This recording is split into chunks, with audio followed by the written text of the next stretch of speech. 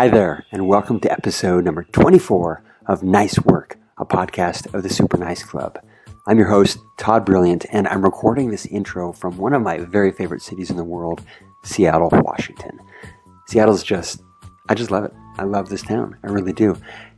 If you're into Anthony Bourdain, which you probably are, check out his episode of Parts Unknown. I think it's season 10 or season 9 on Seattle, and it will give you Seattle warts and all, because this town has changed a lot in the last 20 years that I've been visiting it, and not always for the better, that's for sure, but it's still it's a place where my heart beats stronger, and I feel deeper, and I'm more creative, and I just love it here.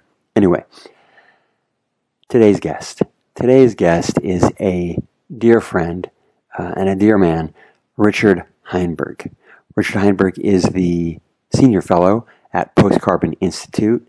He is one of the world's great educators and researchers on energy, economy, ecology, and how the three intertwine and impact one another, and really how humans' addiction to energy consumption, notably fossil fuels, has changed and impacted our societies, and what those addictions are going to continue to do to us in the future, and kind of what we can do to overcome them, right? You're going to hear Richard talk with me about things like shale oil, the shale bubble Ponzi scheme, the difference between renewable and sustainable, the oil booms that bust small town USA, the real disconnect between Silicon Valley and humanity itself, and not in all cases, of course, but the general disconnect there, and the real U.S. economy versus the one you see on television. Our hopeful transition to solar and renewable prospects. We're going to talk about how to build the new energy infrastructure, how Tesla and companies like Apple are at all-time highs during a global pandemic, and how is that possible, and what does that mean? We're going to cover all of that, and we're even going to get into violins. Yeah, violins.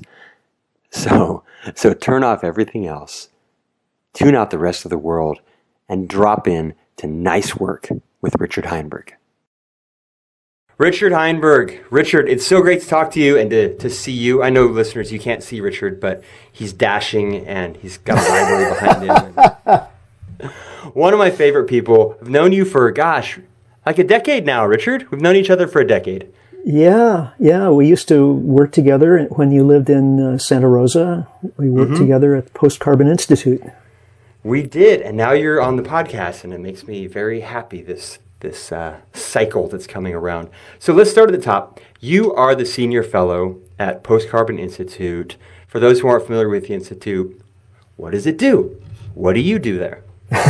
Well, it's a small nonprofit think tank, and as the name suggests, we work with issues around climate change and the energy transition away from fossil fuels. And we've been around since 2003. I've been associated with the organization since 2003, but I've only been on staff since I think the end of 2007 or beginning of 2008, so a little over 10 years. And as a fellow or a senior fellow, it's basically my job to do research and writing. And that's kind of, how I got into this in the first place. I've just been a writer and public speaker on environmental issues, basically since I started working. So at Post Carbon Institute, what's some of the main output that is happening at the think tank these days? What are you focusing on? Well, there are a couple of areas that we've focused on in recent years. One has to do with the fracking frenzy, and we have done original research on both natural gas and tight oil in the U.S. on how long is this going to last? How much oil can be produced? What are the economic implications, and so on? So we get proprietary drilling information for all of the oil and gas wells in the U.S. And And we have a guy named David Hughes who used to do energy analysis for the government of Canada. And he does an annual report looking at how the shale bubble is going. And we call it a bubble because to us, the data are very clear that this is not a long-term play. It's very expensive. It requires a lot of drilling. The individual wells deplete very rapidly. Mm-hmm. So it's kind of a Ponzi scheme. And it's a Ponzi scheme that has distracted everyone, or a lot of people anyway, from the simple fact that, fossil fuels are finite and depleting, and we need to get off of them as quickly as possible and make other plans. So, it's been a shiny new thing for the last 10 years where investors have fed a lot of money into the fracking boom. But most of that money has been wasted, and we've already seen just in the last few months with lower gasoline and oil prices, the output from the shale wells has plummeted. So, we don't think that's going to turn around substantially. If oil prices rise, the drillers may get back to work to a certain extent, but the heyday is over. Bankruptcies are going to increase and so on. So that's one area of our work. You want to talk about that for a second before we get to the other? Yeah, there's just so much that we could talk about. If I recall correctly, the shale fracking thing is, and folks might not really realize it, it's amazing when gas prices come down and oil prices come down for us as we're tooting around town.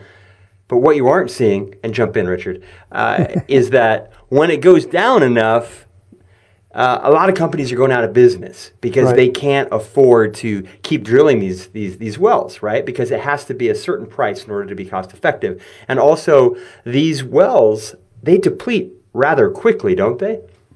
Yeah, they lose like 60% of production rate over the first couple of years.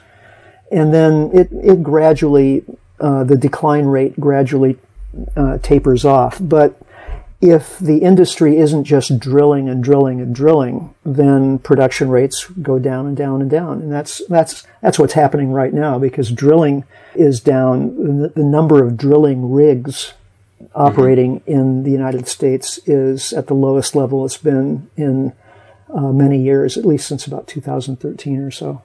Now, wasn't that supposed to be the opposite of that? Wasn't it, again, correct me, didn't President Obama announce that he was going to kick off the greatest drilling boom in the history of the United States with some projection for some ungodly amount of wells across the USA by 2030 or 2040, correct?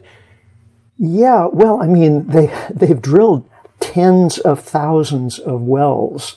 North Dakota, Texas, Pennsylvania, these places are pincushions now, and of course there's a lot of environmental impact from all of this drilling. Other environmental organizations have focused on that, and rightly so. Wasn't that coming from kind of a good place? And could some people argue that this was coming from an administration who was just trying to get us energy independence? So, security, right? And that's the fastest way to do it, right? Yeah, well, it turned out that the U.S. has the best resources for this kind of drilling. The fracking frenzy hasn't taken off anywhere else in the world. They tried to do a little bit in Great Britain, and it never took off. There's some in Romania, some in Argentina. But the U.S. is the epicenter of fracking, and it's largely, it's the resources, as I said before, but it's also largely the kind of governmental support that the industry got. And some of that governmental support was from the Federal Reserve, which just after the 2008 financial crash, the Fed through quantitative easing, pumped enormous amounts, trillions of dollars into the financial industry, and so there were all of these investors looking for the next big thing, looking for something to invest in, and so more bubbles got blown, not just with fracking, even more so in the tech industry, Silicon Valley, but If that hadn't happened, if the Fed hadn't dispersed all that money, then we probably wouldn't. And also lower interest rates, because most of these companies, and they're small companies, we're not just talking about Exxon and Chevron, but a couple of hundred small to medium-sized drilling companies. They're all heavily in debt. So without the low interest rates that the Federal Reserve engineered after the crash, again, it wouldn't have happened. Now, what about these small communities that these companies have gone into? Because, like you said, these are, in some ways, out in the middle of nowhere. These are really small towns the impact on these small communities has been pretty devastating, hasn't it, financially? Well, it's a boom and bust economy. They create these man camps where, they attract people from all over the country who, are looking for that salary, maybe north of $100,000 a year, but they have to live in conditions where, there are no houses for rent. I mean, everything is taken up in these places in South Dakota and parts of Texas and so on. So, it's like instant trailer parks and people paying enormous amounts for rent, and coffee shops are charging more and everything. So there's a huge boom in the local economy, but then that just goes away when the drilling stops, which is what's happening right now. Which is just a couple of years later, right? Yeah.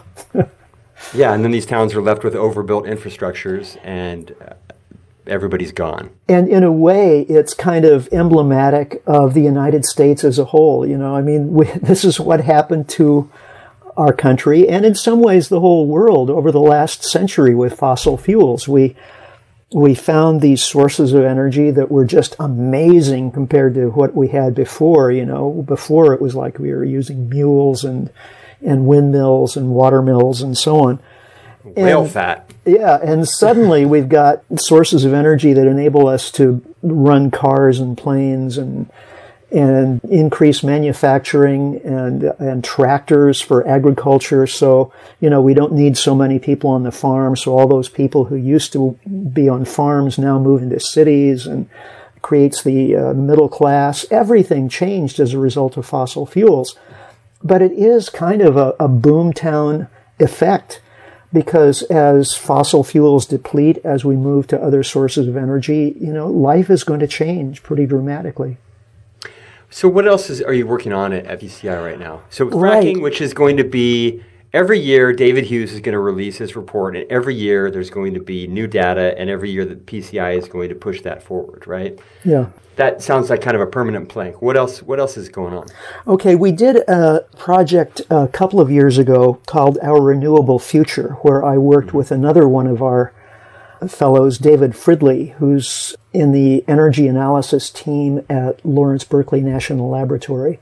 And David is one of the smartest energy people in the country, or maybe even in the world, and a wonderful guy, as you say. And so we spent a year looking at the prospects for a transition to renewable energy, solar and wind power, to see, what are the opportunities, what are the roadblocks, what might be what might it look like at the end of the day if we tried to run the whole world just on solar and wind. What would it look like? What would be a typical day, and so on. And so that was published as a book, Our Renewable Future, which you can find for free on the internet. Just go to ourrenewablefuture.org, and the whole thing is right there. So you want me to run you through it real quick? Of course. 30 seconds. Go. Okay. Yeah. Well, of course, we need to move away from fossil fuels, and solar and wind are probably our best options, but they're not going to enable us to continue living the way we're living right now. And there are a number of reasons for that. One is the 20% problem.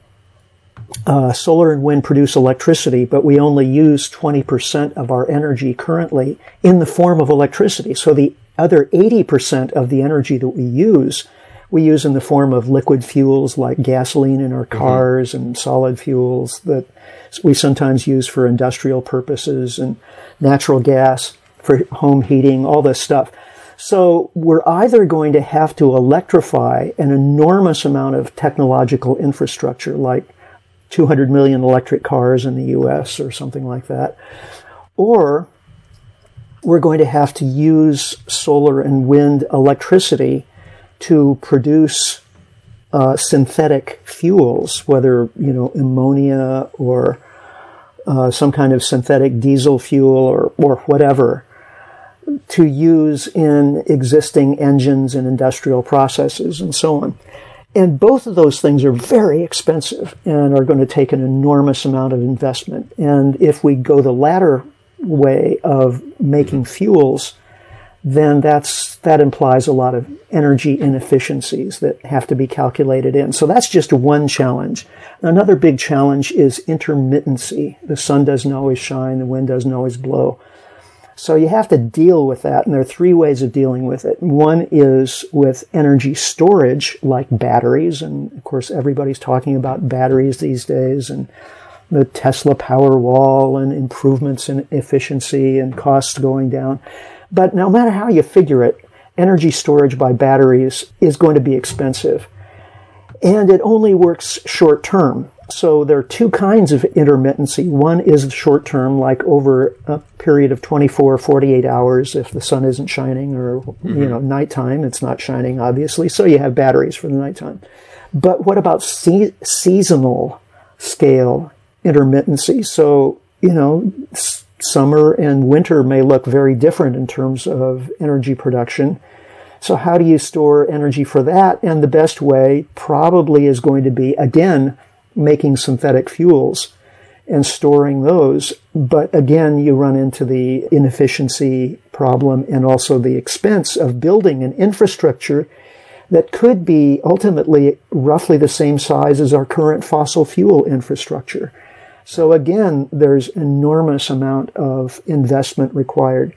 So when we looked at all of this package together, and in much more detail than I'm going into right now, our conclusion was, realistically, the only way to make this energy transition is to start by reducing our energy consumption pretty dramatically, especially in the highly industrialized countries like the US. So we should be aiming for maybe 25% or even less of the energy usage that we're currently doing.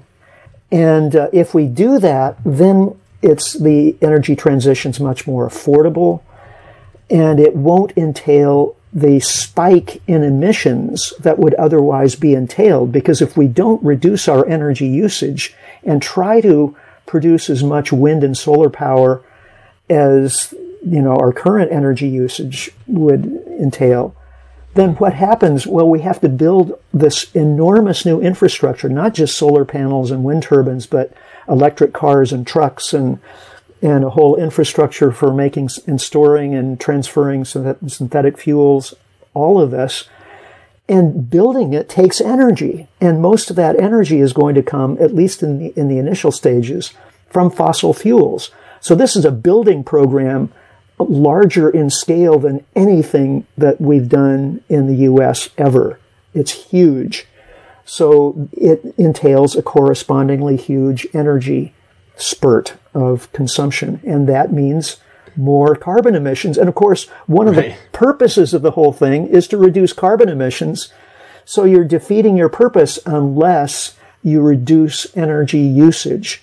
And for listeners who have solar panels on their own homes, you kind of get this, because putting on a PV system is kind of expensive. There's a lot of investment up front. After that, you get free electricity, but the upfront investment is pretty big. So you reduce that upfront investment by reducing your energy usage first before you invest. That's what most people do. It's the sensible thing to do. And that's what we need to do as a society as we get off of fossil fuels. And that's something that you talk about, which we're going to come to a little bit later. You talk about that reduce first as one of the main lessons that you and your wife learned in trying to build your own renewable, responsible home. And I want to talk about that in a minute. But before I do, something you said that's important, I think, to get across and guys, there's so many basic primers. There's so many little energy primers and things to know to really get a lot out of these conversations. This was a challenge when I was working with Richard at Post Carbon Institute. Is we're like, not just a lot of jargon, but a lot of basic concepts. And without knowing those, it makes the rest of the conversation very difficult, right? Yeah. So we put together, we did a lot of different efforts. Remember the art PEAK. What did PEAK stand for? PEAK. Something education art kit. Yeah, I should remember these things, but it was amazing. Yeah, because you were the mastermind behind that project. Oh, I worked on it with Steve Lambert. Leslie was a big part of it. Cher, we all were. But anyway, The whole point of it was to try to get some of these really basic concepts, like the long tail of energy. You alluded to, guys, it takes a lot of energy to build this infrastructure. But not just a lot of energy, not just a lot of oil, but you have to mine the earth to get the metals, to build the components. But to mine the earth, you have to build the mining equipment, which requires trucks and tires, and those take oil. Like, it just goes on and on. It's massive. But you also were talking about efficiency, higher efficiency gains that are leading to lower costs of energy, which reminded me of one concept that I think I would love for you to spell out, which is Jevons paradox. Oh, yeah. Because a lot of people, when they hear energy efficiency, they think, man, I don't know what these guys are worrying about, man. We're going to have things that are like 5,000 times more energy efficient. We'll have enough energy for everybody. And I get it, but Jevons paradox addresses that. Do you mind explaining that? Yeah, there are a couple of things about efficiency, and Jevons paradox is one of them. Yeah, it's okay. Mr. Jevon, I apologize. And the paradox is that as you increase efficiency, that lowers the cost, which tends to invite increased usage. So that's part of what happened with the fossil fuel revolution.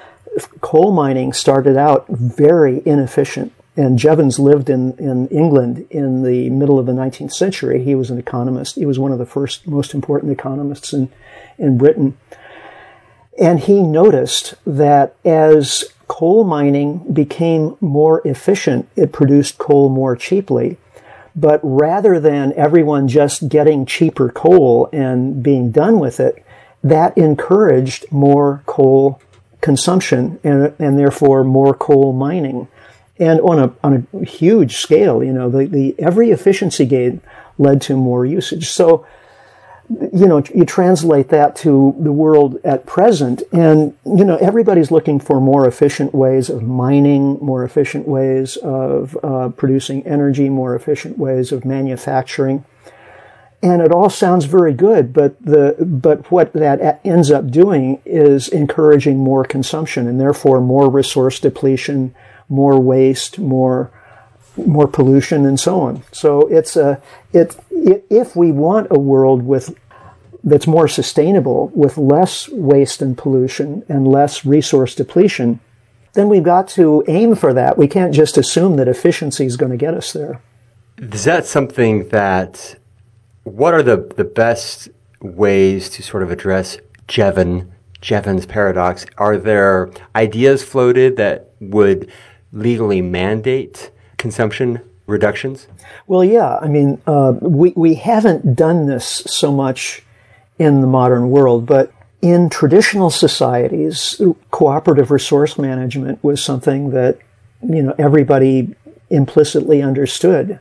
If you didn't cooperatively manage resources, like, if you had a field where you were grazing sheep and all of the sheep shepherds who were using that field just, introduced as many sheep as they possibly could, they'd eat all the grass and all the sheep would starve. Mm-hmm. So everybody had to implicitly agree to limit their usage of that resource.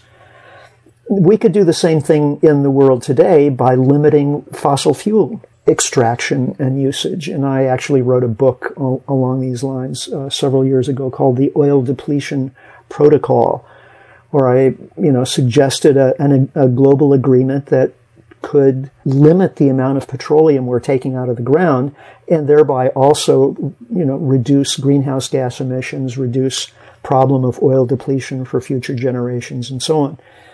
Unfortunately, that plan was never adopted, but you tried. Yeah, it was endorsed by a few city councils and so on. But yeah. Well, yesterday was Buckminster Fuller's birthday. Oh yeah. Did you know that? Did you light a candle for him? I did hear that. Pour out a beer. Yeah.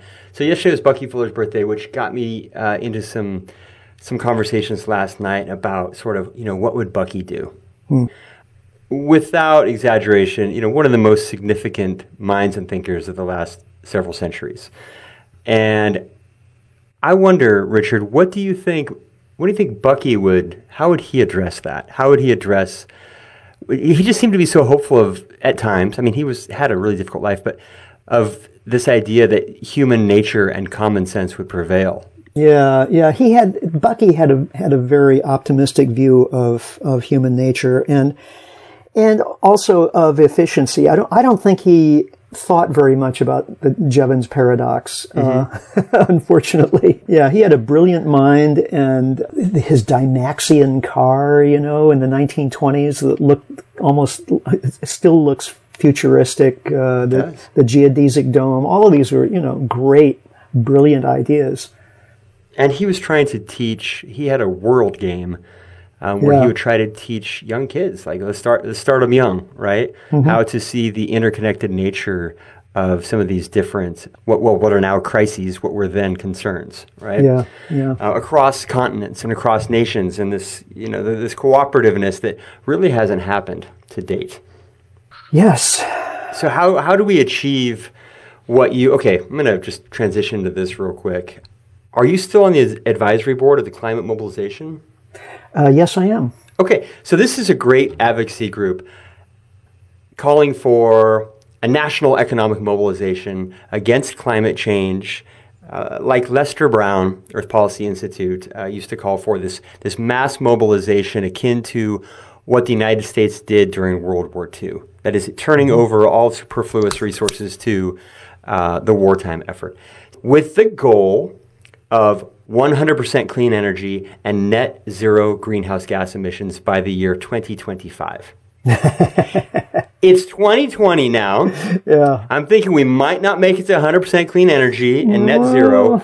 How close will we come? Well, it's the kind of goal we need to aim for. Realistically, it ain't going to happen. And the most progress we're likely to make, and the easiest progress we can make on emissions reduction, will come from energy usage reduction. Mm-hmm. And we saw this just this year with the coronavirus. It caused, we're in an economic depression right now, and I'm not saying we need a deeper economic depression, but at the same time, global carbon emissions declined the most they have ever declined as a result of the lockdowns that were instituted for the pandemic. So that tells us something. It tells us that we got to change how we're living. What happened with the aviation industry? It basically went away for a while, and it's still down like 75%, at least in the United States. And we're still here. We actually can live without an aviation industry. And we're going to have to, because it's going to be very difficult and expensive, and it's going to take a long time to design and build airplanes that run on something other than kerosene, which is what they currently burn. We're going to have to do that. And we will probably be able to make some kinds of replacement aircraft that will, be able to carry the mail and carry people who are injured to hospitals and do emergency things like that, things that we really need to do. But, carrying millions of people a day to company meetings that they could do over the internet just as easily. We don't need that. And we've proven it to ourselves over the last few months. Mm-hmm. Yeah, as long as we can carry the wounded and warheads. Yeah, right. I think we're all right. So, Richard, I've got to ask you, what drove you originally into your passion for what is to me kind of the super nicest work of trying to save the best of what's left of our beautiful planet? What brings a person to dive so deeply into the issues of energy and resource scarcity? Well, before I got into energy stuff, I had no interest in energy whatsoever. My passion was for understanding the human condition and to basically find out why this one species has taken over the world and why we are, overpowering all the rest of nature and stealing from future generations. I mean, it was clear that I was around for the first Earth Day in 1970. I was 20 years old going to college then. I read Limits to Growth when it first was published in 1972. I was going through the same thing that a lot of teenagers are going through now as they first find out about climate change and they realize that, their future may be kind of bleak. Well, that's how I was thinking back in the early 1970s. So I decided to devote my life to figuring this out. And it took me a while to realize that energy was at the core of it. It wasn't until the 1990s that I realized that energy is behind everything. We can't do anything without energy. And if you want to understand the modern world, you have to understand fossil fuels and how the world changed as a result of fossil fuels.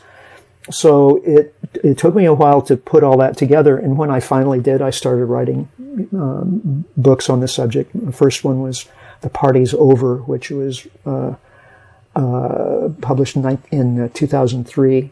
And it was a pretty big success. And I started getting speaking invitations and so on. And I was contacted by these folks in Canada who had started this new nonprofit called the Post Carbon Institute, and they wanted me to be on the board. And so the rest has kind of emerged in a from my perspective, at least, right, a very natural and happy kind of way.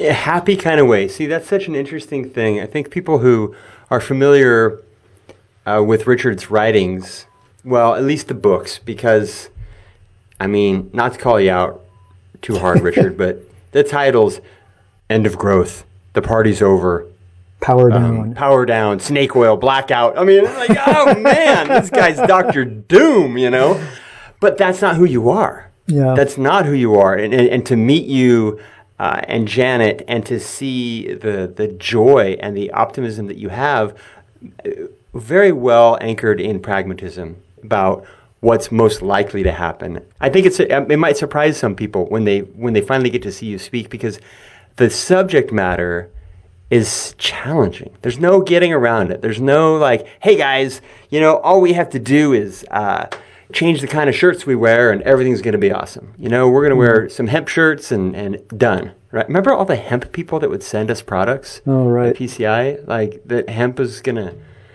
Anyway, different conversation. Save the world. Yeah, it's cool. I like it. Yep. But yeah, they didn't get some of the fundamental energy value or the amount of energy actually within hemp oil, that it's not really that high, right? It was not the main thing that they were talking about. Well, there's still folks who think it. Of course, it does have value as a medicine, natural medicine. It does have value in various ways. Hemp as a industrial material and so Absolutely. on. Hemp oil as a fuel, though, not so great.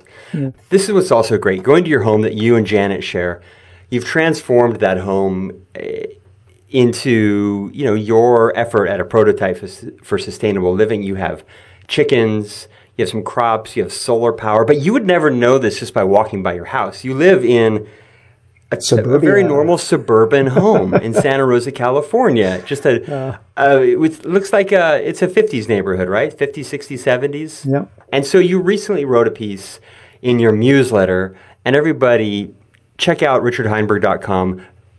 Newsletter is something you should subscribe to. It's not always going to uplift you, You might read it and be a little concerned and go to your neighbors and say, "Can we have a talk?"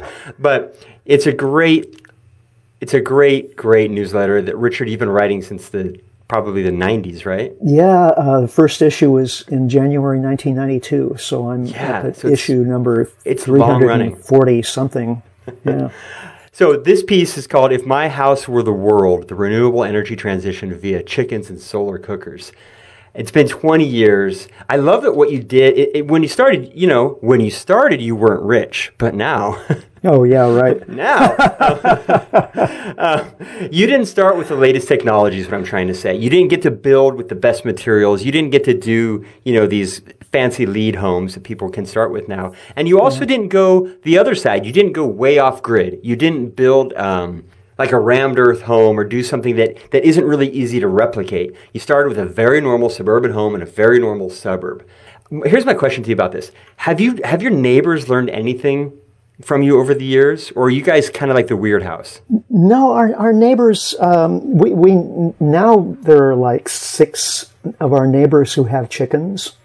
A lot of our neighbors have solar power on their roofs. The rest of the stuff, we really put a lot of time and effort into this. And over the last 20 years, we've spent tens of thousands of dollars on various renewable energy and energy efficiency technologies like mini-split HVAC system for the house. That was just a couple of years ago. That was pretty expensive.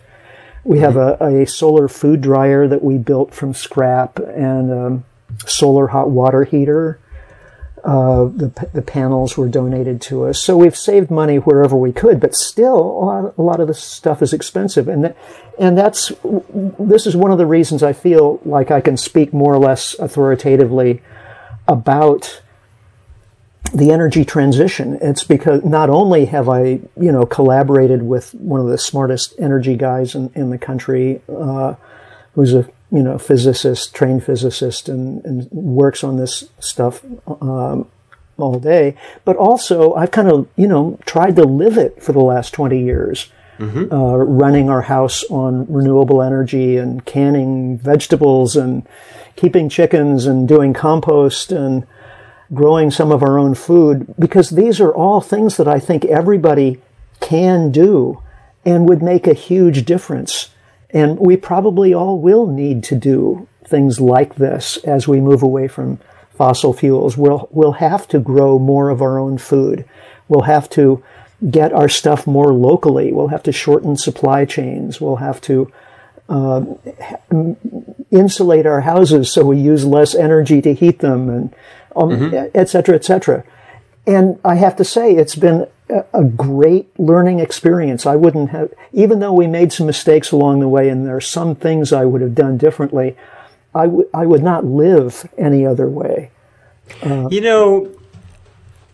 When we worked together, there was this thought that if we messaged incorrectly at the Institute, that people would say, "Oh, you just want us to get rid of our stuff and go live in caves. It's not going to happen. This energy reduction and have less." That was kind of what we were worried about, because that is what some people would say, right? They'd say, "Oh, you guys are Luddites." But now there's kind of a shift in the last decade where when you say things like, "I'm living a life where I'm growing some of my own food. We're eating in season, locally, smaller community-based life," that sounds good now. Yeah. Right? That sounds better. That's in vogue to a degree, right? It's definitely a good in the life. food world. Yeah, it's a good life.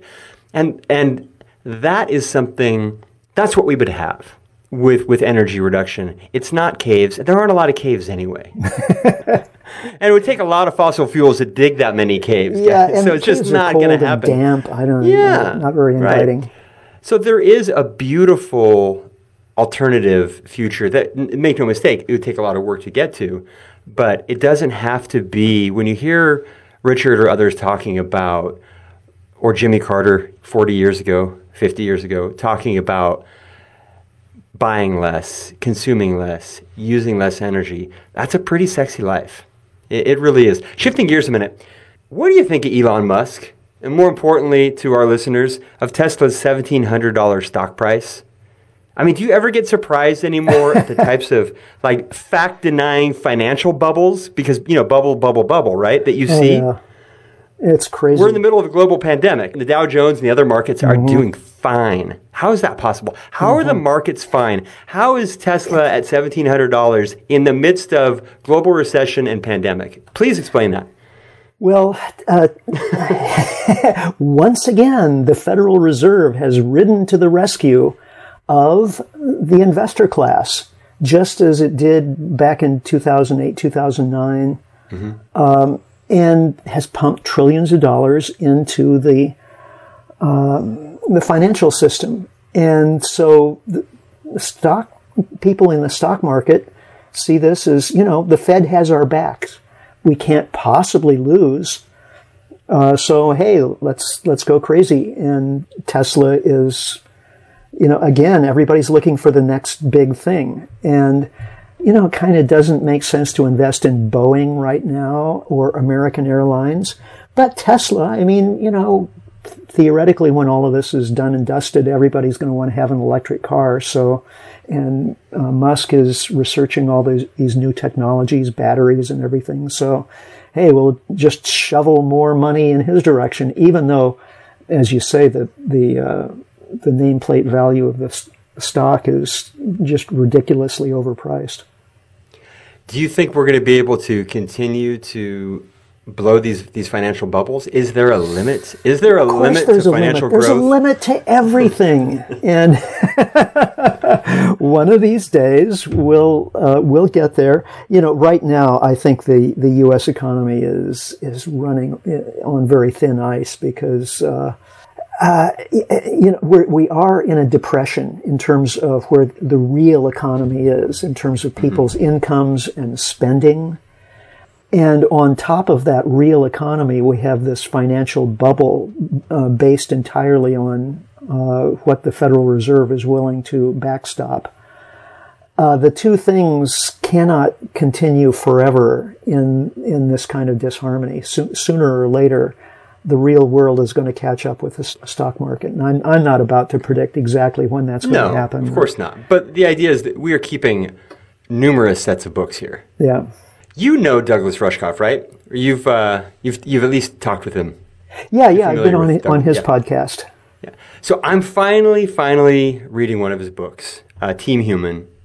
Well, I mean, more honestly, I'm carrying it around the house a lot so that it appears like I'm reading it.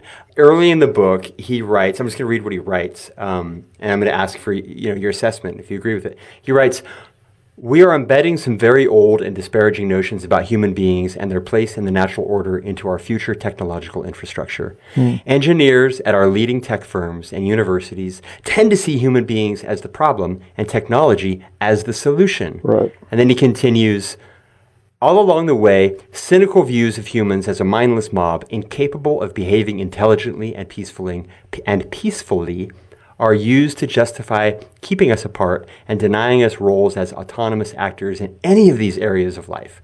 Our institutions and technologies aren't designed to extend our human nature, but to mitigate or repress it." That's... what do you think? Is there a disconnect between Silicon Valley and humanity? Yeah, I agree with what he wrote there. And, we humans are complicated critters. We do have a dark side. I have to say, especially men, we're responsible for 90% of the homicides and a lot of the bad ideas and power plays in not only in the modern world, but also in history. So, yeah, there are some downsides to us human beings, but on the other hand, we are capable of just amazing feats of cooperation and compassion, and it goes all the way back to our origins as hunter-gatherers, where we lived in a very egalitarian way, and we recognized the limits of the natural world and tried to fit in for our own good, for our own survival. And we forgot a lot of that along the way as as a result of our addiction to power. And fossil fuels were the biggest source of power we ever came across. And they made us forget a lot of lessons about humility and about joy and empathy and things like that we need to relearn. And I think we will as we come down off this pedestal we've built for ourselves. Do you think there's any chance that space aliens will save us? It would be nice. But, I think I'm doing some writing right now. I have another book in progress, and one of the chapters starts with this paradox, which is that on one hand there's the Kondrashev civilization types. He was a Soviet astronomer who figured that it's our destiny as humans to just get more and more power over our environment. And so once you reach complete planetary power, that's a type 1 civilization. And then when you can control all the power in your solar system, that's a type 2 civilization. And then galactic power is type 3 civilization. Fine, but then there's this other problem, the Fermi paradox, which is, okay, if there are all these civilizations out there in the universe, where is everybody? Why haven't they contacted us? And there are lots of solutions to the Fermi paradox. If you look it up on Wikipedia, there's like 25 or so. One of them is just that intelligent life is programmed to destroy itself. Wherever intelligence emerges in the universe, it overtakes its planetary home and destroys it. I don't like that one so much. I don't like that one either. But there's another one, which is that, true intelligence is expressed in taking care of your home and taking care of your planet and enjoying, finding more and more beautiful ways of enjoying your environment and your relationship to it. That we're programmed. For that one. Yeah, we're programmed for beauty. Beauty is like something that emerges through evolution, and we're fascinated with beauty. We love to create beauty. We love to enjoy beauty, and when we get really smart, that's how we end up spending our time. Yes. Okay. So that's the truth. The first one is a lie. It's a damnable lie sent by the devil, Richard. I'm going to edit it out of this podcast so it gets no traction. I do love this idea, and it's hard not to whipsaw between real skepticism in humanity and absolute love for it, right? Yeah. And they're not necessarily contradictory feelings. They're all part of the whole human experience. But which of us is going to reign supreme at the end of the day? I don't know. I choose to believe in the latter because there's just so much beautiful art, beautiful music, beautiful people, that, like you say, and just in nature. There's so much beauty out there, which makes for a great shift into the most important question that I wanted to ask you today, that I think will resonate with the most listeners.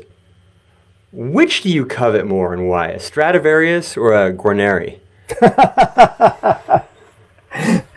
Well, I love the beauty of Stradivari. Stradivari was a great violin maker, and his instruments are meticulously, beautifully designed and crafted. They're just gorgeous works of art. Guarneri made his instruments a little more. Some of his instruments are very beautifully made, but toward the end of his career, he started making them a little more crudely and quickly, but they still sound amazing, in some cases even better than Strads. So, of course, I will never own either one. I've had the great good fortune to play a couple of Strads and Guarneri del Jesus, but I will never own one. So it sounds like a tie. Yeah. You'll take either one. If you have one out there that you're looking to donate. Yeah, if anybody has a spare Strad lying around, I'd be happy to borrow it. Okay, good to know. That's glad we got that. I was saving the best for last. On that one. Real quick, listeners, wanted to thank all of you because you are the sponsors of the Nice Work podcast, the Super Nice Club members. You are the sponsors of the Nice Work podcast just by being out there, just by getting behind this simple idea of making the world a nicer place. And this is what Richard is trying to do. He's trying to certainly make the world a nicer place, which can mean some really not nice sounding truths, some things that are kind of scary to hear. When you follow up this podcast by going to richardheinberg.com and diving into what he's doing, postcarbon.org, some of the stuff might counter your preferred worldview, right? It might counter your preferred narrative where, oh, it won't take a lot of work. Humans are ingenious. We made it past Y2K, damn it, right? Yeah, so right. What is the rest of this? And so just steel yourself a little bit some of this is a little bit hard, but the work is coming, the truth, the data, it's all coming from a place not of denying future beauty, not of being anti-technology or necessarily anti-growth, but rather of harnessing it in ways that give the greatest, that provide the greatest good for all living creatures and inert parts of our planet. We don't need to destroy mountain ranges simply because they're not alive. So, Richard, you have this idea well, it's not your idea, but you talk about growth, and you talk about, there's that great Impossible Hamster cartoon, right. which sums up this idea that infinite growth is not possible on a finite planet, okay? And yet, our markets require growth. So there's this model of growing and having financial markets and human growth at the rate of natural replenishment. What does that even mean? Is that still something you believe in? Yeah. This comes from a piece I did a few years ago defining the word sustainability. I mean, what is sustainable? And there are two conditions that I think are really important for people to get. One is you can't be sustainable if you're constantly extracting non-renewable resources and degrading them and then sending them out as waste and pollution, which is what our current economy does. That is fundamentally unsustainable. The other condition for sustainability that it's important for everybody to understand is you can't use renewable resources faster than nature regenerates them. So just because it's renewable doesn't necessarily mean it's sustainable. So if we get those two conditions for sustainability and really live by them, we can have a happy future. But if we don't, we're going to be in for some trouble at some point. Adhering to that would obviously take international cooperation and international agreement, something that the United States doesn't really do a great job at to this point.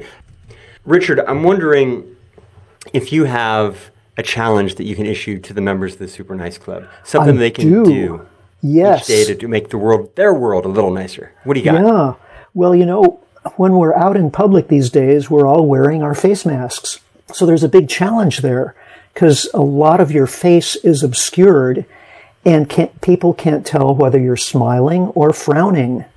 Mm-hmm. So how do we deal with that? One way is to get really good at smiling with your eyes and using your eyebrows. I guess another way would be to paint a smile on your face mask. But come up with your own clever way of making sure that people you're interacting with get the good vibes that you're actually sending at them. And one way to do that is to wear a Super Nice Club hat, which you can buy at Super Nice. Sorry. I like that. Yeah. I do have a couple that have smiley faces on them, but maybe I could I could Sharpie my T-shirt that says, I'm smiling, damn it. Okay, so that's your challenge. Get your face mask. When you're out in public, try to send some good vibes out there because Richard's right. Isn't it weird when we're out there, we're looking at everybody, and we're losing a lot of the facial recognition? Our emotion expression technology is really hampered with these masks. We're not getting the cues. We need to be physically distant, but not socially distant. Yeah, that's a really good point. Richard, do you have a question for me? Yeah, Todd, what's going to happen when everybody joins the Super Nice Club? It's a great question. Just to be clear, everyone is born into the Super Nice Club. It's just, we already have 8 billion members. It's just a matter of reminding them and reactivating them. But when everybody joins, that's when, it's revealed that this was just a ploy by the Scientologists. Super Nice Club is an arm of Scientology. And Xenu is, going to be revealed as a truth, not a fiction. And you need to get off Tom Cruise's backs, everybody, and John Travolta's. All right? Will Smith, come back. That would be a beautiful thing, to get a globe full of people who daily think about, what's something I can do to make this world nicer? Yeah. It's going to be what you were talking about earlier, which is going to be Buckminster Fuller's sort of almost naive and beautiful belief in humanity, that we're all dedicated to just having a better life. If everybody gets on board, I think we're going to have a much better shot at continuing to explore our universe as a happy species for a long time. Cool. I don't think we'll avoid the energy descent, as you talk about, but I do think that hopefully the roller coaster won't crash. We will glide into a valley of energy-providing lilies, and it'll be a beautiful pastoral wonderland. It'll be, you know what? It'll be like, let's get back into another faith, a strange one, but, I'm just saying I'm being funny about it. Have you ever seen Watchtower by the Jehovah's Witness? Yes, I have. Yeah. So they have incredible artists. Yeah. And if you look at the back cover of Watchtower or the cover, there's usually these... Back to Eden. Yeah, these great scenes where everybody of different ethnicities are lounging with the lions and the tigers, and there's like a happy condor up in the tree, and the dodo's back there, like, the dodo's back, these things, there's Tyrannosaurus Rex. It's fantastic. I've actually wanted to do an art series where I gather those original paintings. I approached the church a couple of times and was rebuffed. Cool. It'll be a lot like the Jehovah's Witness pastoral scenes. That's the answer. Yeah. I want to be there when it happens. I don't know. I think tigers are still going to eat people as apex predators. But they'll eat people nicely. Yeah, exactly. Population control. Great question, Richard. Thanks. Yeah. I told you I always answer these things kind of awkwardly. And thanks for talking with us, everybody. Richard Heinberg is just a super, super nice, great human, great friend. And I really encourage you to check out the work that he does, as well as the work that he does integrating with Post Carbon Institute. It's important stuff. Your world will be a nicer place for getting to know Richard. Thank you, Todd. It's been fun talking to you. Fun talking to you as well. And I will see you one of these fine days post-COVID. Yeah. Hear, hear. So there you have it. A super nice conversation with super nice Richard Heinberg. I hope you found a lot of nice, interesting things in there. I hope you're inspired to go check out richardheinberg.com and postcarbon.org. Not because I want to send you to drive traffic to a website, but because I'm hoping that you want to actually learn more. And these are two great websites for education. Also, didn't mention in the podcast, but resilience.org is a website that you might want to check out on a daily basis. That is something that Richard and Post Carbon Institute and yours truly put together some years ago that have a lot of hopeful messages, a lot of things that we can do to make this transition to a renewable future easier. Thank you. Thank you for listening to this podcast. Thank you for being a member of the Super Nice Club. If you're not a member, check us out on Instagram or Facebook. You can also become a Super Nice Club Insider. That's a new thing that we're doing just by texting. Yep, texting 310-421-0393. 310-421-0393. That lets us text you when, post-COVID, we have in-person real events. We can target you by your area where you live. Isn't that great? Yeah. So you won't get a bunch of texts. You'll just get things that are specific to you. Also some giveaways, some contests, things like that. Maybe some words of cheer now and then. But that's the Super Nice Club Insider. You can find our wonderful gear, hats, shirts, etc. They are incredible conversation starters. And matter of fact, if they don't help you start conversations, 100% money back guarantee. Yep, I know. Crazy, right? superniceclub.com. Beyond that, you guys, COVID is tough. This is now officially a grind. We are months into things, and believe me, I know personally it's not easy at all, and it can be really depressing. So just know that as a member of the club and as a member of the larger community and the world, we have to have each other's backs. And we do. As a member of the Super Nice Club, you have the rest of the members that are here for you. If you need anything at all, reach out, text, phone, email, however you need to do it. We're here for you. All right, stay nice. Closing my account at the angry store. Just wanna be nice, and baby that's the rub. That's why I'm joining the Super Nice Club. So come on in, the water is warm. You and I can wait out this passing storm. Just wanna be nice.